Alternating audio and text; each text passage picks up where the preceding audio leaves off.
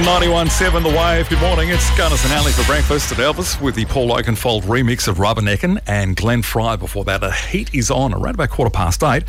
It's been a while since we've had Mayor in, unless he was here while I was away. Yeah, he was here. He's been here. He's totally been here. You've been away. I've been away. That's what's been going on. Happy Donut Day, guys. Oh, you need to turn his microphone on. What are you doing? It is on. Oh, my gosh. Hang on here. We can't not have the mayor speaking. You sit in my seat, Rhys. We've done this before. Happy Donut Day, guys.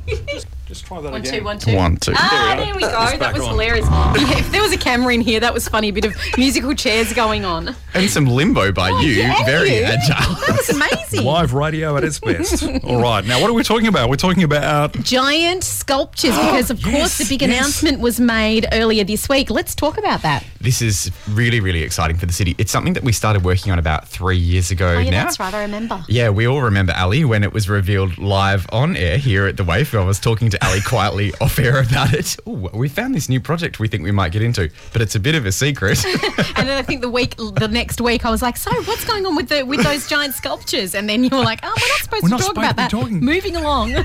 So, Ali, 3 years later. Yeah, it's happening. It's really exciting. Thomas Dambo is an acclaimed artist who is probably the world's most well-known recycling artist. And we started working with him about 3 years ago, along with the creative geniuses at Form, who are a WA-based organisation responsible for the Silo Trail and the Field of Lights in Albany. They're incredible.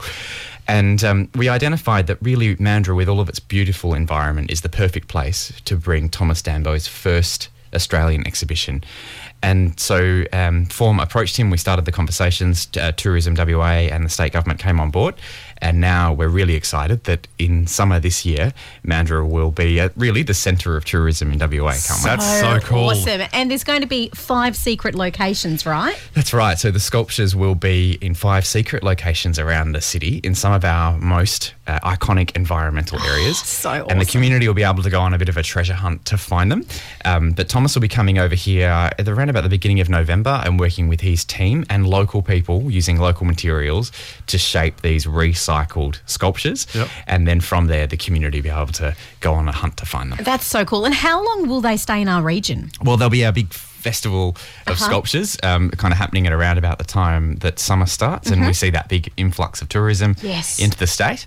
And then from there, they'll hang around for at least a year, but we're hoping we can convince them to stay for a bit longer. Yeah, that'd be sure. amazing. A year's not long enough. Why don't you just leave them there? Just leave them with us. Well, We'll look after them. You know, technically they will be staying there. Yes. But it depends. Given the materials that they're made out of, they won't last forever. But we think that it'll be a year, more than likely a fair bit longer than that. That's awesome. That's good news. Yep. Now, I'm really, really excited with winter. You know that I'm a winter creature. I love the jackets, the boots, the fashion, and I love that things happen in our city that are super exciting. Yeah, one of the things we've really been pushing over the last few years is to try and bring some things to Mandurah during winter, because it's a very summer city. It's great.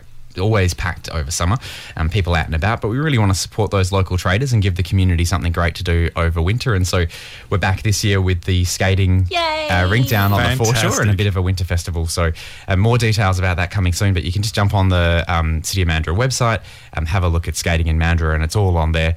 You can pre-buy your tickets. They'll be on sale today, if not very shortly, and you can check it all out. That sounds so wonderful. Yeah. It's very magical. I love a little bit of skating on ice in Mandurah. It's fabulous. And plus they have the amazing cabin bar. You have all the things that you can do and enjoy our city, even in the cold winter months. And you know what? I'm from England, so for me, you walk around in the rain, it's not really a bother.